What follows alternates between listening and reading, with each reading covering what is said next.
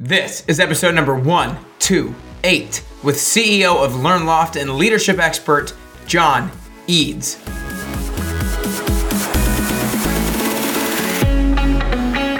Hey everyone, and welcome back to Nick Carrier's Best You podcast. My name is Nick Carrier, lifestyle entrepreneur and fitness trainer. My goal is for you to gain more clarity on what the best version of yourself looks like, what the best version of yourself is capable of, and then to give you the tools, tips, and inspiration on how to make that person a reality. Today I bring you John Eads, who is the CEO of LearnLoft, a leadership development company that exists to turn professionals into leaders and create healthier places to work. He is the author of the new book, Building the Best, 8 Proven Leadership Principles to Elevate Others to Success, and the host of the Follow My Lead podcast. John was named a top voice in leadership and management by LinkedIn. This is one of my favorite leadership and relationship episodes that we've ever had for this podcast. In this episode, John talks about the 2 reasons why he quit pursuing a career as a professional golfer. He talks about how we can increase our willingness to sacrifice for our future self. We talk about the 8 principles from his book and the 2 reasons why people don't take action on doing things that they know they should be doing. Before we get into the episode, you entrepreneurs out there, you goal setters, business leaders, and basically anyone who wants to execute on their goals, you have got to hear about Chris McChesney's strategy execution workshops. Chris McChesney, author of The 4 Disciplines of Execution and former guest on this show, puts on full-day workshops teaching people how to execute on their wildly important goals. The next workshop is down in Palm Beach on January 14th, and I will be attending this one myself, and I cannot wait. I know it's going to be a game changer for me and my business, and I don't want you to miss out on this offer. By using the code BESTYOU, you can get a huge discount on your ticket. Just go to www.ompevents.com and you can find that link in my show notes for this episode to learn all about it and get your ticket today.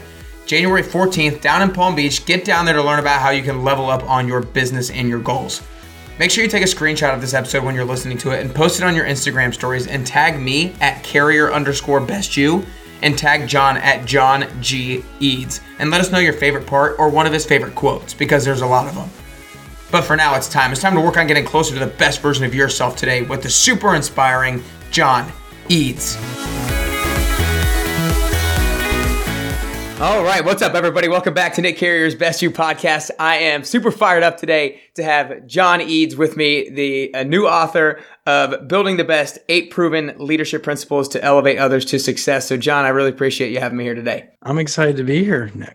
Yeah, well, awesome. Good deal. As I said, guys, he actually just released his book yesterday, finally. You guys will be listening to a little bit later down the road, but yesterday was November 5th, and just released it. He's been working on it for about 5 years now, if I understand correctly. So I'm sure you're super excited, but like you said, the work has kind of just begun. So excited to get the word out there about it. So John is the CEO of LearnLoft, which is a leadership development company that exists to turn professionals into leaders and to create healthier places to work. And like I said, he is the author of the newly released book, Building the Best, 8 Proven Leadership Principles to Elevate Others to Success. You're also the host of your podcast called Follow My Lead podcast, and you were named a top voice in leadership and management by LinkedIn. So super excited to get into all things leadership and get into some of those principles in your book. But the way I want to start today is I kind of want to get a little bit into your background. And, we talked about beforehand that you graduated from University of Maryland back in 2006, where you played golf. And then kind of for about 3 years afterwards, you were an entrepreneur / professional golfer. So I kind of want to start talking about that time and kind of like, what were you doing? What were you trying to create? And where did you see your life going at that point in time? It was, anytime you make a sport your main focus in life, like golf was for me, it was everything to me in many ways. And to get to the highest level of any profession, particularly athletics, you have to be pretty dedicated to it. And so I went on a golf scholarship to the University of Maryland, had some success there, turned professional right after school, really with that dream and that aspiration to play on the PGA Tour and be on TV every single week and win majors and all those kinds of things. And I quickly realized that I just trying to be so perfect. If you've ever watched golf on television, Nick, you see the best swings, the people playing the best, you see them, you don't see the guys that are struggling. And so when I would have a bad round or anything that would go bad, you would see this perfection on TV. Yeah. And I thought, well, I've got to be perfect if I'm going to make it. And what ended up happening was I tried to be perfect. I lost kind of my own identity and who I was as a golfer in trying to get perfect, and things went south and the game just stopped being fun. And so I met a woman and decided it was time to hang up the sticks. And that's exactly what I did. And it was a tough decision, 2.5 years playing professionally all over the world. But at the end of the day, it's a game that you get to play for the rest of your life, and it teaches incredible lessons. Yeah. And so I'm super thankful for the game and what it taught me, and how I'm even able to give back through it today. So it's been a phenomenal gift in my life. Yeah. So was that kind of the trigger point for you, like meeting somebody, or what was the point where you're like, okay, I'm going to hang it up now, or I'm going to put up the sticks? What was that trigger point for you to decide that you were going to move on from it? That's a really good question. I think anytime anyone wants to give up a goal, there has to be some things in place. I'm a big believer in perseverance and working through it and having the courage to stick it out and be committed to something. There are some times when giving up on a goal is acceptable. And we believe there's 2 reasons for that. The first is that the cost gets too high. So whether that be the financial costs, or whether it be the cost with relationships or with other people, there just gets to a point where the cost gets too high. And that's number one. And then the second part is when achieving that goal no longer satisfies you, or it's not important to you as it once was. And both of those things happened to me. The cost got too high, both the financial implications as well as the relationships that I had. And then the second part was I stopped having fun at it. I mean, the game is supposed to be fun. It was a job, but it should still be fun. And I lost my passion for it. And when those 2 things happen, it's a good time to move forward towards another or different goal. And that's exactly what I decided to do. Yeah. So when you made the decision to start moving on, did you kind of have an idea of where you wanted to go from there? Oh, I had no clue. No, I had no clue. But in some ways, it's the beauty of life, is that once you start doing other things, your purpose and your mission in life gets revealed to you. And that's exactly what happened with me. I tell people all the time, I never thought in a million years that I would love something as much as golf. That's how much I love the game. Yeah. And that aspiration to be on TV or to play in majors and all those kinds of things, it was literally felt like who I was. It's not who I am, and it never was, but it felt like that. But I love what I do right now 10 times more than I ever did playing golf. And it was revealed to me through action, through doing things, through trying things, through some tough times too. I mean, I tell people all the time, my first job after golf was at a sales performance improvement company. I was selling large scale sales training solutions, and I hated it. I mean, I hated it. Yeah. It was tough every single day, and I didn't have the expertise. I didn't have the skills that were required to excel in it. Now, through sticking with that for a year, I got better at it. And that revealed to me the power of education, particularly professional education. And so that's what got my motor running about, man, I've never took my education very seriously, but when you see really good professional education, it does phenomenal things in our lives. And so to your point, did I know immediately? No. But I was willing to try something new that I wasn't good at. And through that, revealed what my purpose is today. Right. And so like you said, you worked for Enterprise Sales. That was the name of the company? Sales Performance International is the name of the company. Oh, okay. Enterprise Sales. And Enterprise Sales. Gotcha. Awesome. So like you said, kind of through that was revealed to you what you were like truly passionate about and what you wanted to move on, kind of working on. How did you... I want you to go dive a little bit deeper about how you kind of discovered your niche of wanting to kind of, and it probably was a little bit longer of a journey, but how you discovered your niche of wanting to get into leadership and learning what leadership was all about and then kind of like teaching it. Sure. Well, it started with some personal struggle. Like most things in life that anybody gets a passion for, something happened to them in their life or with a family member or to themselves, and then they want to solve a problem because of it. I really wanted to be an entrepreneur and start my own business. And I saw an opportunity to do that through my other company to run a division of the business. And so I was given that opportunity by their CFO. And so things weren't going well. We really struggled early. And I decided to let go of one of my team members because the problem couldn't be me. It had to be them. And so I let her go at the end of a meeting, Nick, and she looked me right in the eyes. She said, John, I didn't know where we were going. I didn't know what we were doing, and I didn't know how it was helping us get there. And if you've ever had to let somebody go, it's one of the hardest things to do, and it's really can be painful. And she left my office that night, and I promise you, I've never cried like that in an office building before. Because when you realize that you fail someone from a leadership perspective, it's a tough thing to swallow, because I thought I had some, leadership DNA, if you will. And so through that experience, I said, I don't know why that just happened, but I'm going to do everything in my power to not let that happen to other people. And that's really what created our mission and our purpose behind leadership. Obviously, at the time, I didn't know how to lead any better. I would have done it. And so I thought, well, we got to go figure out, I have to learn what the best leaders do so I can implement it. And then in theory, go teach others how to do it better myself. And so that's exactly what we've been doing the last 5 years. Gotcha. Well, so I wasn't going to go here this early on, but I kind of want to flip the script to, there's going to be people who are listening to this who aren't like in leadership positions, who don't hold that leadership position, and who might feel similar to this lady who you had to fire. What does somebody who feels the way she did, in the sense that, like, I don't know where we're going, I don't know how I'm helping us to get there, what can somebody like that do to maybe have the right conversation with their leader, or start moving in the right direction to gain a little bit more clarity on their purpose themselves? It's a great question, and it's a tough question because every situation can be a little bit different. But having said that, the first thing you have to do is take ownership yourself. That leadership is not meant for certain people. We define leadership as someone whose actions inspire, empower, and serve in order to elevate others. For someone in a leadership position, it would be over an extended period of time. But for the sake of this discussion, someone whose actions inspire, empower, and serve in order to elevate others. That anybody can do that. I mean, it doesn't take, your leader to only be able to do that. You can do that for colleagues. You can do that for them.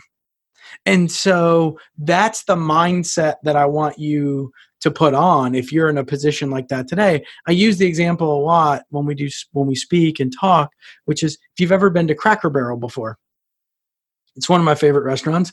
And it's also one of my favorite restaurants because it has this little game that you can play. It's got these little golf tees in it. And if you get down to, 5, 4, 3, 2, 1, they've got all these cool names for it. But the idea behind it is simple. If you can jump with every single tee on the board, you can get really far in the game. If you take your time and you think, you can get down to one tee. If you only jump with one tee at the very top of the board, you can only make one jump. And I tell you that because what we need today in organization isn't one leader at the top that's making all the decisions. We need an army of leaders at every single level that are out there to inspire, empower, and serve in order to elevate others. Because when you get a whole group to do that, Nick, what will happen in your organization is phenomenal. And so I was with a CEO of Coca-Cola Bottling last week, and he said something I'll never forget. He said, John, everybody wants to, what's your growth strategy? What's your growth strategy? And I get it. Everybody wants to grow. But he goes, companies don't grow, people grow. And our company's not going to grow until our people grow. And our goal, our growth strategy is to get 17,000 servant leaders. Wow. Because if we have 17,000 servant leaders, the company is going to be growing. Yeah. And I think there's a really powerful image there for anybody that's not in a position of leadership or that is struggling with their boss, is to say, what can you do right where your feet are to lead today? Because you can do something, I promise. Yeah. Yeah. I love that. So during this earlier on point in your career, was there any one particular decision that you made that was one of the most important decisions that you made, but you didn't really realize the importance of it at the time?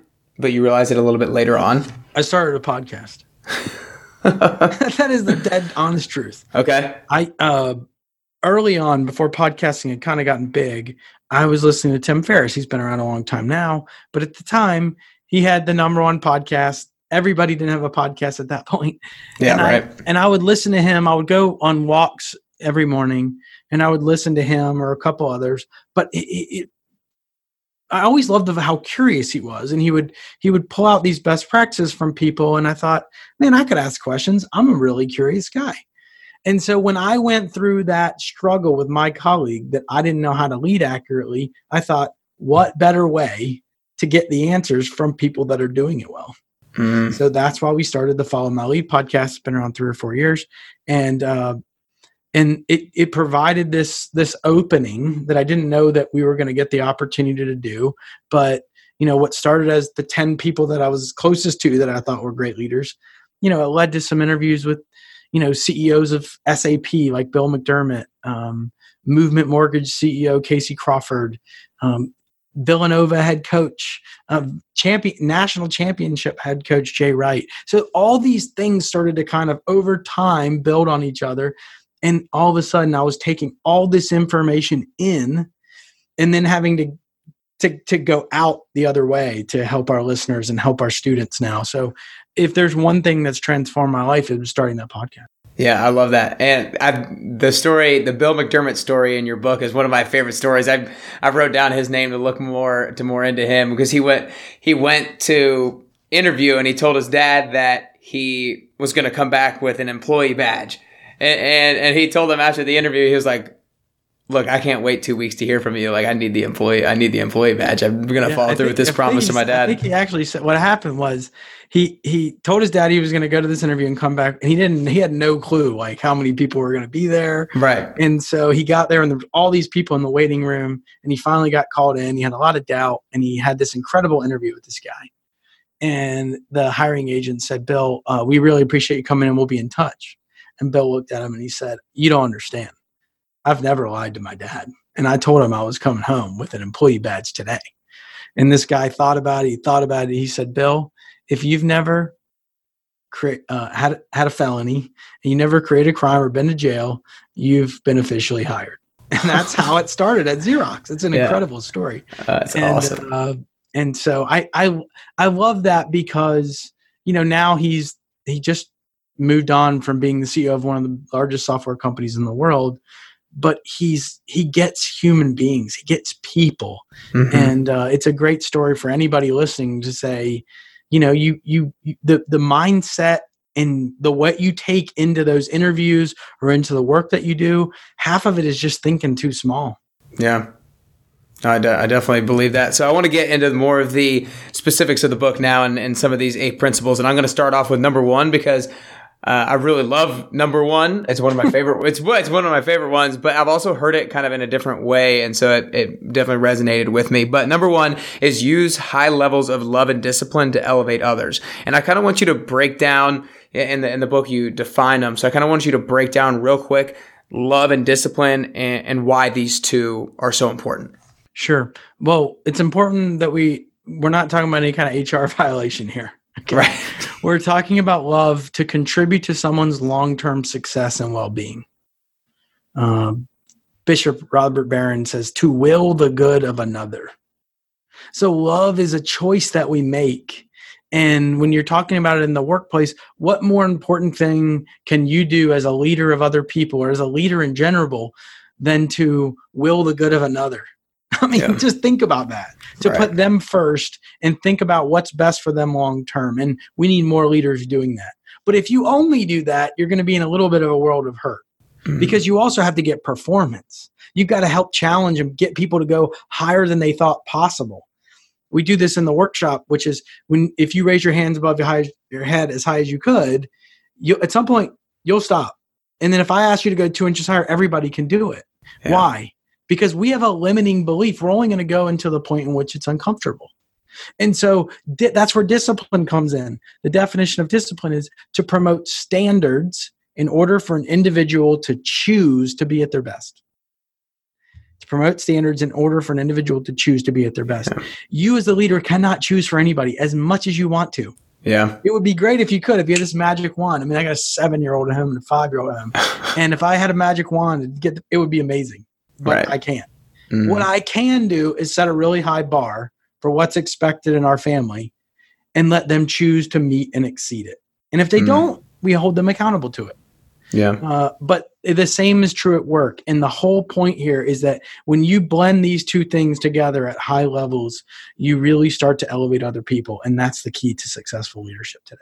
Yeah. So I do. And obviously leadership is really important in terms of bringing other people up and elevating others. Like you said, like the thing, like reach as high as you can. And then you can always go higher if somebody else tells you to do so. But how can we prevent ourselves from holding ourselves back from what we're truly capable of? Like maybe without, like, obviously we need a leader will help us break those barriers, but how can we start to try to break them ourselves? Well, I think it's a great question. And I would go to the definition of self-discipline. Self-discipline. The willingness and the ability to sacrifice what you want now for what you want more later on. The willingness and the ability to sacrifice what you want now for what you want more later on. And the only way you can keep that self-discipline high is to have something at the center of it. And that is hope. Hope in the future, hope of something greater. The minute you stop thinking that you can go do something or that there's something greater out there for you, Nick, you'll stop being a self-disciplined person. Yeah. Just think about that for a second. Because if you have some vision for where you're trying to go and what you think can accomplish, and that's out there, you're going to have hope and you'll keep making self-disciplined choices. Yeah. If you don't have hope, you won't, because we're going to default to what's easier, what's comfortable. So that would be where I go. If you want to try to self-motivate yourself and make really good self-disciplined decisions, I would keep that definition in mind. Yeah. I like the hope thing or belief, because I think that belief sparks action, right? If you believe something has the ability to come true, then you're going to start taking action on it. And you also have to believe that your action steps are going to produce that particular result. This is a really important point. Just because you make the choices to be self-disciplined doesn't mean the result is going to happen. Right. And that's where it gets hard. That's why most people quit. Because they don't see the results that they want, or just like a health journey. I mean, you have a bunch of people that are in the health and wellness space. If I just went to the gym one time for 24 hours, I'm not going to be in shape. I promise. Still not. But if I did 20 minutes every single day, if I went to Orange Theory every single day or 5 or 6 days a week, I promise I'm going to get in shape. Yeah. It's the same kind of mentality, though, that we've got to have the belief that something greater is in the future and that we can do it, so we can make those self-disciplined choices. Yeah, no, I really love that. I relate that. I don't know if you've ever read The 4 Disciplines of Execution by Chris McChesney, but I had him on the show, and on this topic, we talked about the power of small wins, because the moment you believe that what you're doing is futile, is not worth, or is not going to allow you to get to that next level, that's when you're going to quit. But if you have the small wins that allows you to see you making progress and allows you to see a particular result, then you're going to stay motivated to continue to take action. It's a great point. Yeah, definitely. Principle number 2, without strong relationships, you can't lead. So I'm not directly going to bring something from the book. I'm going to bring something from your podcast that I heard. And because I think that this kind of applies to it in a little bit of an indirect way, but I listened to a couple of your podcasts on confidence and self-confidence, and also trying to transfer confidence into others. And one of the ways to do that is to transfer belief into others. And I want you to talk about how we can act on transferring belief into others. One, it's really important. Because a lot of people don't wake up with this confidence, that inner belief in themselves. Because confidence is not, it's not ego. When you see someone out there boastful, and there's a good chance they're trying to fill the gap, that something that's missing inside. And so knowing what confidence is a good start. It's that internal belief in oneself, and only they can choose. Only they can have it. But you can do things as a leader to help give them that confidence, to help provide that confidence. Again, you can't choose for them, but you can do things to support them. And I think at the core of leadership is relationships, and that's why the principle exists. Because if you don't have good relationships, you're in a world of hurt in leading other people. And transferring belief, giving people confidence is a great way to strengthen that relationship with them. Because once they know that this person's on my team and they're out here to help me get better and help me improve and to see me grow and to see me thrive, why wouldn't you go to the ends of the earth for them? Right. And so that's where that transfer of belief becomes so critical. And I think to a story of Dabo Swinney, and I love this because they played at Louisville earlier this year in a football game, and they blew them out. It wasn't even close. But one of their star freshmen hit a player in the face mask, and he got a 15-yard penalty, and Dabo didn't like it. And so what did Dabo do to this player? He made him ride a bus home from Louisville to Clemson, and the rest of the team flew. Okay? Now, listen, this is real. This happened like a couple months ago. Yeah. Act of pure discipline. Someone that didn't meet the standards to be a part of that team, and he held him accountable for that decision. But this is where the power of transferring belief to that young man came in. When he was asked about it to the media, did he tear that kid down? No. He said, I have never seen a better kid on this football team than him.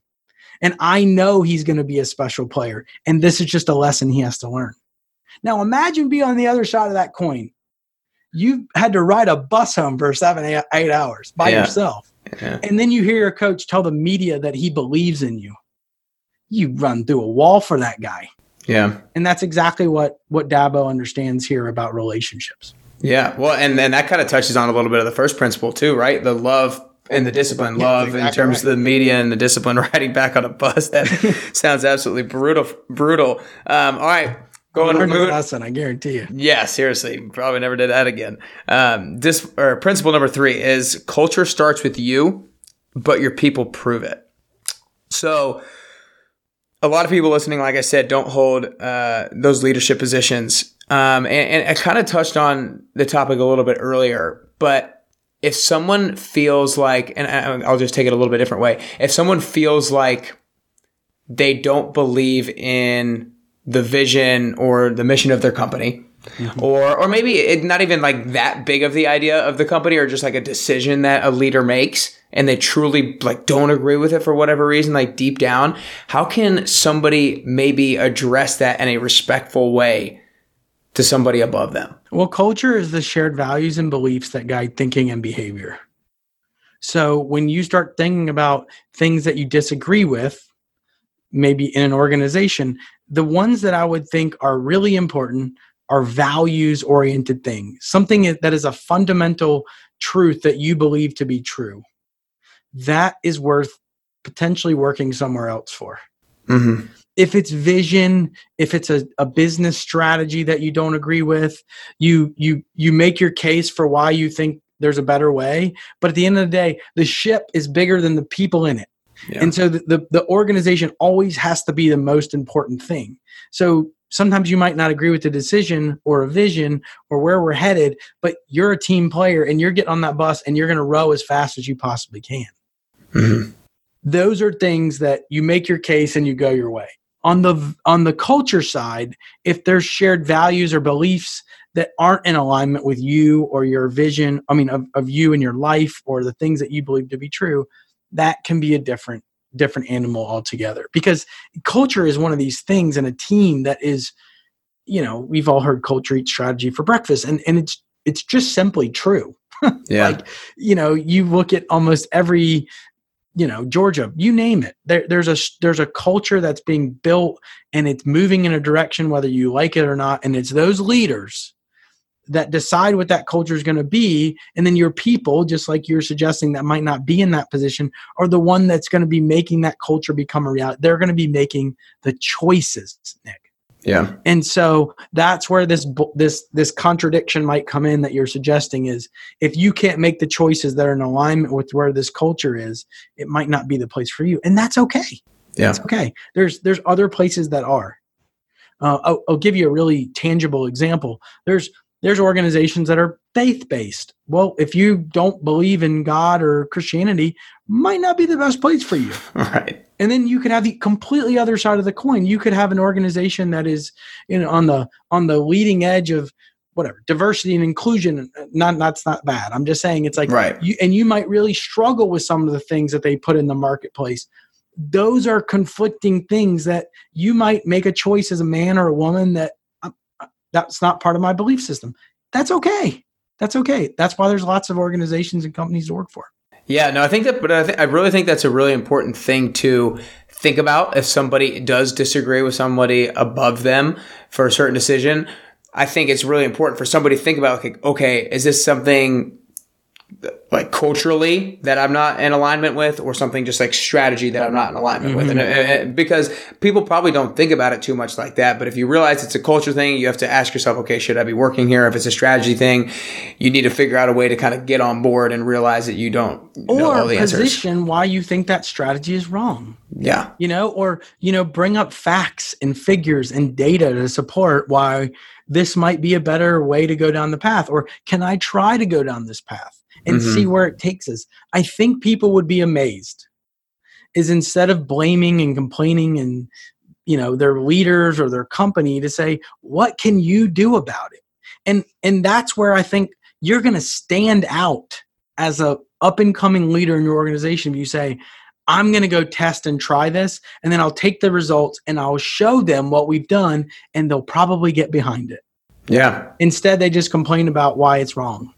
Yeah, and you kind of touched on that earlier, kind of take ownership of it, because people don't want you to come to them with problems. They want you to come with them with a solution. If you just come with a problem, they're going to be like, they're not going to give you the time. I have no time for you. Yeah, exactly. We have a standard in our team meeting that nobody can come with a problem. It has to come with at least an idea of a solution. It might not have to be fully formed, right? But you can't just come in and complain. That's not an option. Mm-hmm. Yeah, no, I like that. So in principle number 4, which is people persevere because of purpose, not pay, you talked about James Franklin, who is the head football coach at Penn State, who used to be the head football coach at Vanderbilt. And you mentioned his 4 core values for his football team. And the 4th value is you must be willing to sacrifice what the common man will not. How good is that? It's so good. I literally got the chills when I read that because I believe so strongly in that idea.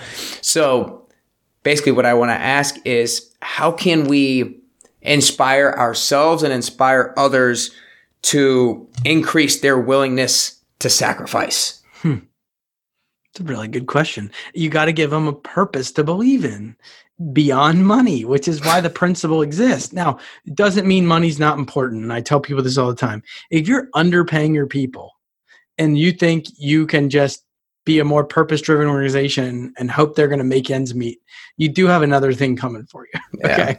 So there's I think the latest statistics are somewhere between 70 and 90 grand most people need to get to a point where, beyond that is gravy, train with biscuit wheels, if you will. So once there's a point of pay, not a big gap between your competitor or something, that's where purpose becomes so important. I mean, if you look at a company like Chick-fil-A, they don't pay their people any more than KFC. Mm-hmm. But why do people run to work at Chick-fil-A? Because there's a deeper purpose behind their work than KFC. The same goes here with James Franklin, or the principle there, which is if you want people to sacrifice more than the common man, you got to give them a reason to do that. Yeah. If the only reason in this case of college football is to win a football game, guess what? Every coach in college football can say that. But what James Franklin understands is that he's out to develop the man, not just for the season of life, but for his entire life. And people get bought into that. And the story of James Franklin is great because what he does with these 4 core values is he doesn't just give out an MVP of the game on Saturday. Right. He gives out an award in front of the entire team for the player who best lives out these 4 core values. Now you want to start to see more people get on board and get on the bus. Yeah, seriously. You start giving out an award for the player that's best living out these values in their community, or who's sacrificing more than the common man, who's coming in early and staying late, who's doing these things exceptionally well above and beyond. And what's going to happen to the other players in that room, Nick? They're going to say, I want that award. Yeah. And they're going to start sacrificing more than the common man. And it's got this snowball effect, which is exactly what, they're doing at Penn State. Yeah, I think that's really cool that he rewards people for that. I actually, just to touch on just real quick, because you brought up the Chick-fil-A example, you bring up them a number of times in the book. And I actually was doing a podcast interview yesterday with a CEO and founder of a company. And I mentioned the story that you said on one of your podcasts about how you went to Chick-fil-A and the gift card was expired or whatever, and how the lady at the cash register just decided, she was like, yeah, I'll give it to you for free, or at the cash, it's valid. It's valid in my book. So I think that was really cool. But principle number 5 is goals aren't achieved without principles put into action. And something that I do every single day is I have a whiteboard that I write down basically my to-do list. For lack of better terms, I don't like the word to-do list, but the things I do, and something that I try to do, I'm not as consistent with this, but I've seen the benefits of it in the past,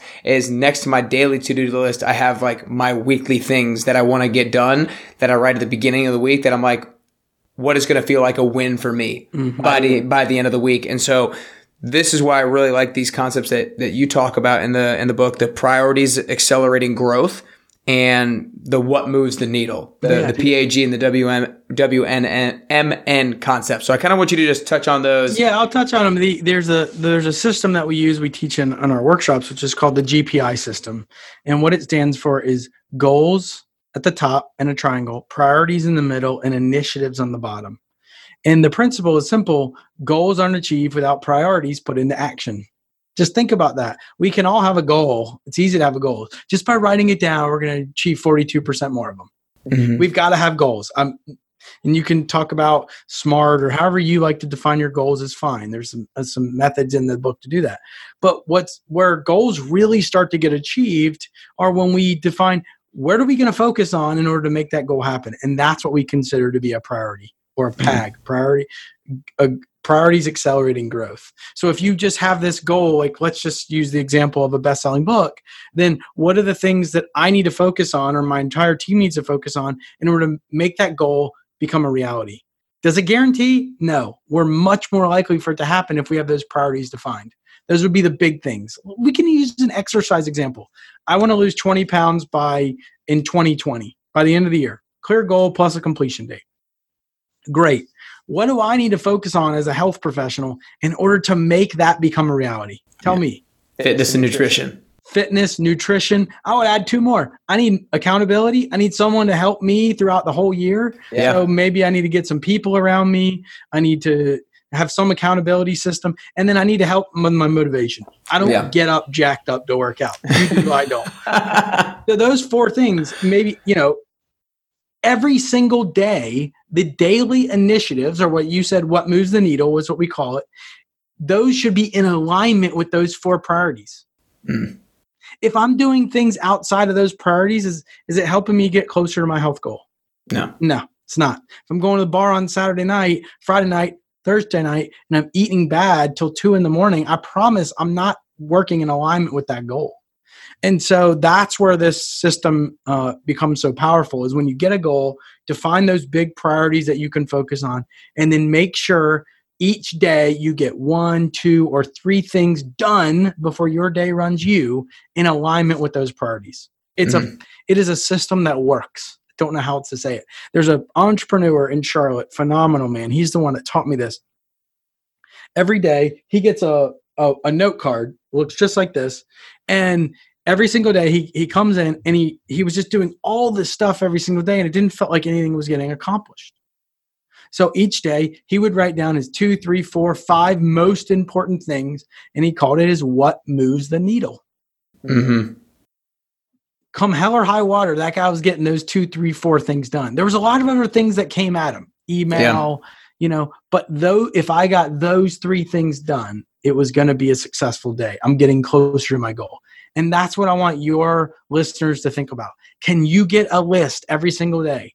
Not just a to-do list with all these management-oriented stuff or these things that you just have to do because you're alive, but that are going to help you get closer to your goal. And that will change your life.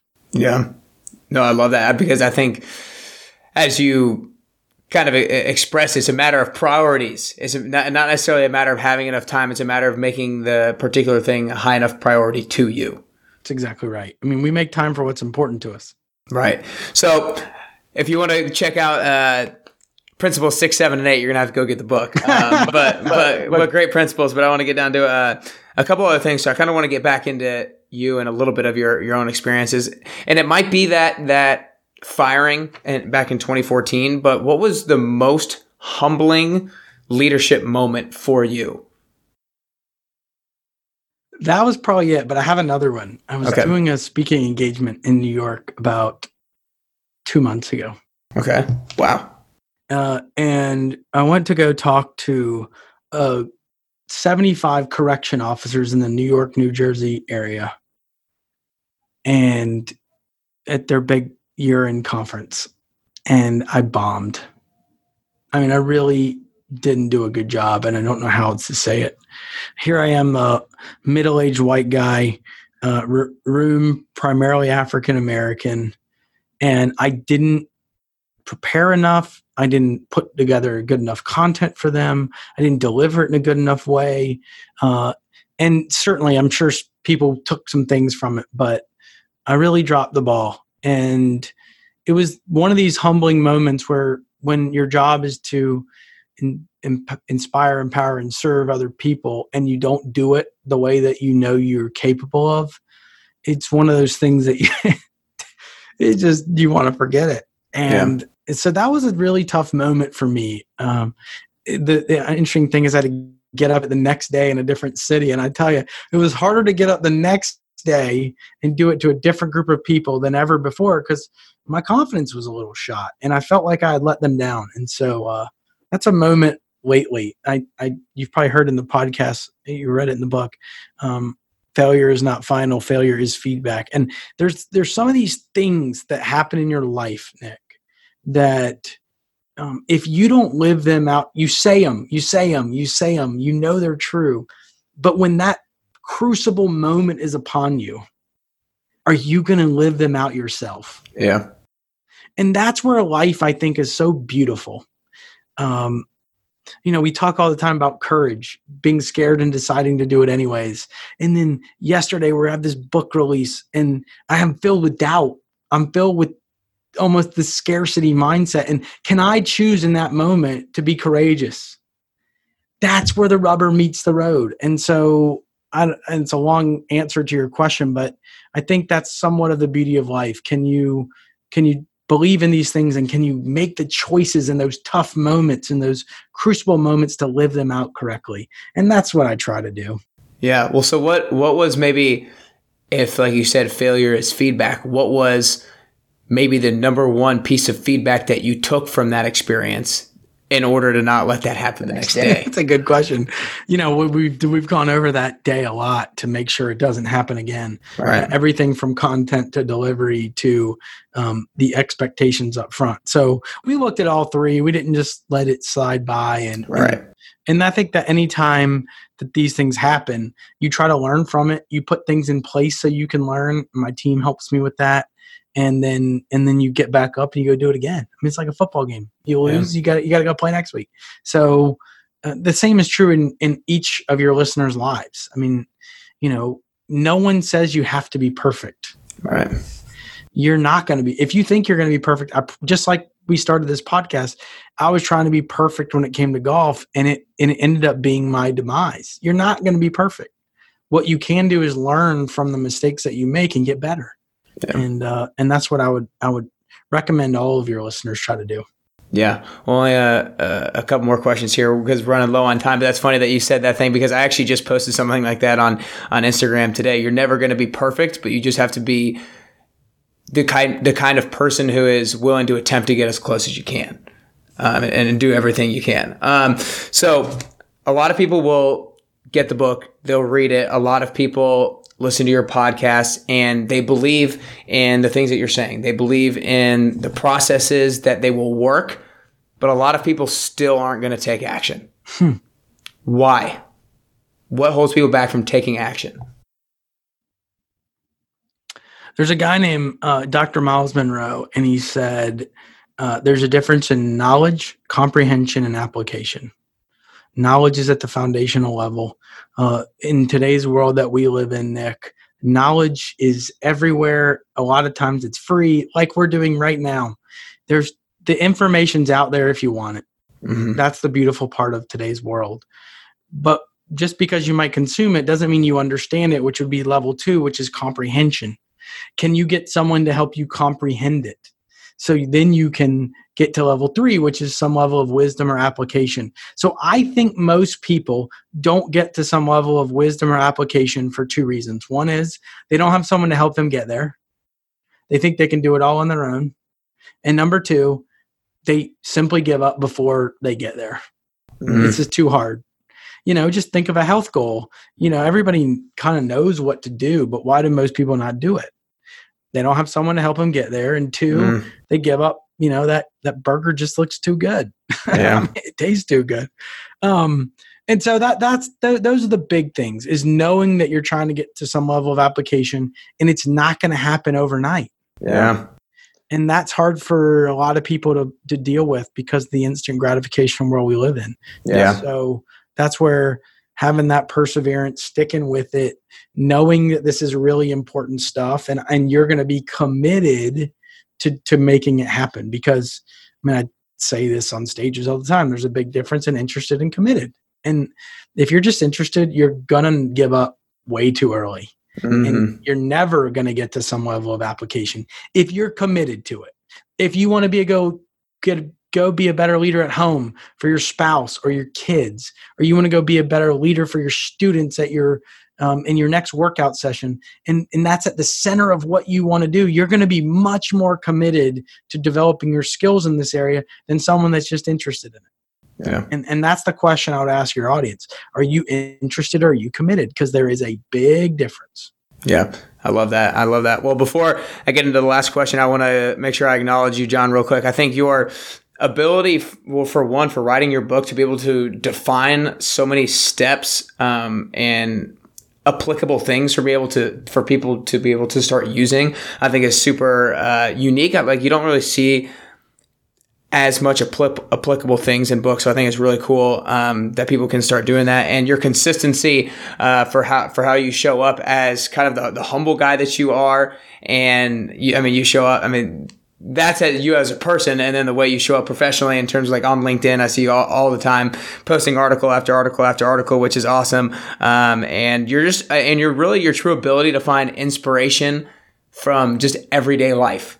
And great leadership examples out of everyday life, because there are so many of those in your podcast and in your book that I just love to listen to, and are a lot more relatable than just reading inspirational material. But I want to make sure people can support. Thank you. That means a lot to me. I really appreciate that. Of course. Want to make sure everybody can support you in the best way possible. Make sure you guys go get Building the Best, 8 Proven Leadership Principles to Elevate Others to Success. You can get it on Amazon, on Barnes & Noble. It just came out yesterday, like I said, but you guys, it'll be out for a few weeks now. When you guys listen to this, you can make sure you go listen to his podcast. I already mentioned it a couple times. Follow my lead podcast. You can check out John on LinkedIn. As I mentioned, he's posting articles all the time, some great material on leadership. If you want to go learn more about his company, you can go to learnloft.com. What else? How else can people best support you? JohnEads.com, LearnLoft. Those are good. Building the Best book is the book website. They can go check it out. Okay. But yeah, those are perfect places. Perfect. Well, last question, John, is I think that becoming the best version of yourself is a constant journey. I think that we're always working towards getting closer and closer. Like we said, you can't be perfect, but you have to be the type of person who's willing to do everything they can to get closer to that perfection or to that best version of yourself. And I also believe it's a unique journey. I think the way that I'm going to get to the best version of myself is going to be a little bit different than the way that you get to the best version of yourself. So what I want to ask for you personally is if there are 3 things that you could currently do or currently work on to get closer to that best version of John Eads that you could possibly be? What are those 3 things that you could do or work on? Mine starts with my soul.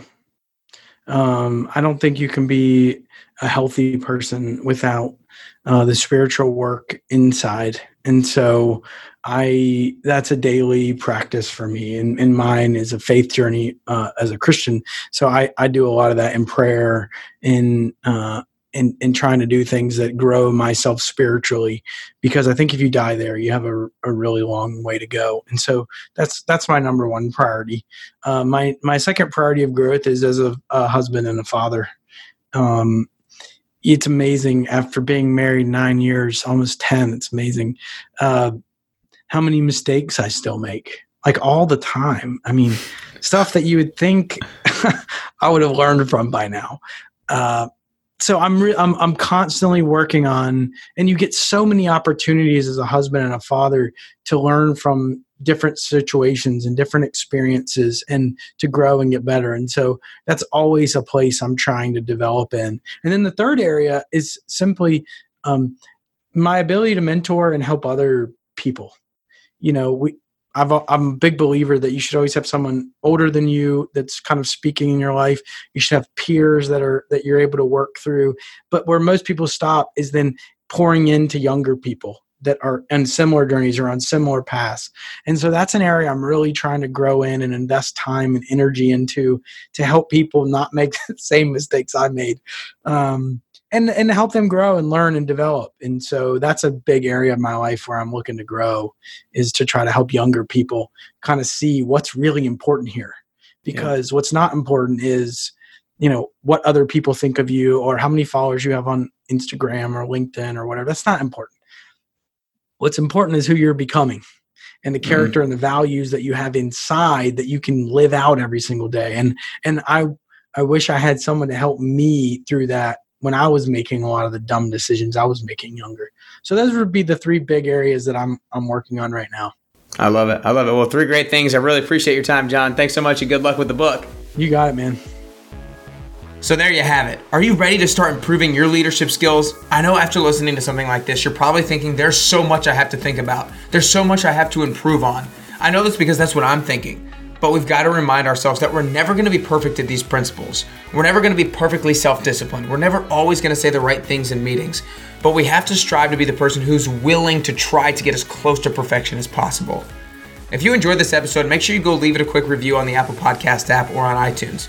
Make sure you share it with a friend who could get something out of this game-changing interview. All it could take is one thing from this episode for your friend or family member to turn their life around. And remember, the importance of love and expectation as a leader. Give those around you as much love as you can. Show them you care. Show them you believe in them. But you still got to see results. So expect a lot out of them because you believe in them. Remember that failure is not final. Failure is feedback. No matter how much of an expert you think you are in something, you're still bound to fail. So once you do, get up fast by learning from it. And lastly, remember to take knowledge all the way to comprehension and then to action. Because if you know something but then don't do it, then do you really even know it? I hope you enjoyed this episode. Let me know what you thought by sending me a DM on Instagram. Rate and review the show. Subscribe to the podcast if you haven't already. Share it with a friend. Help to grow this community and spread this word so all of us can work together to get closer and closer to your best you.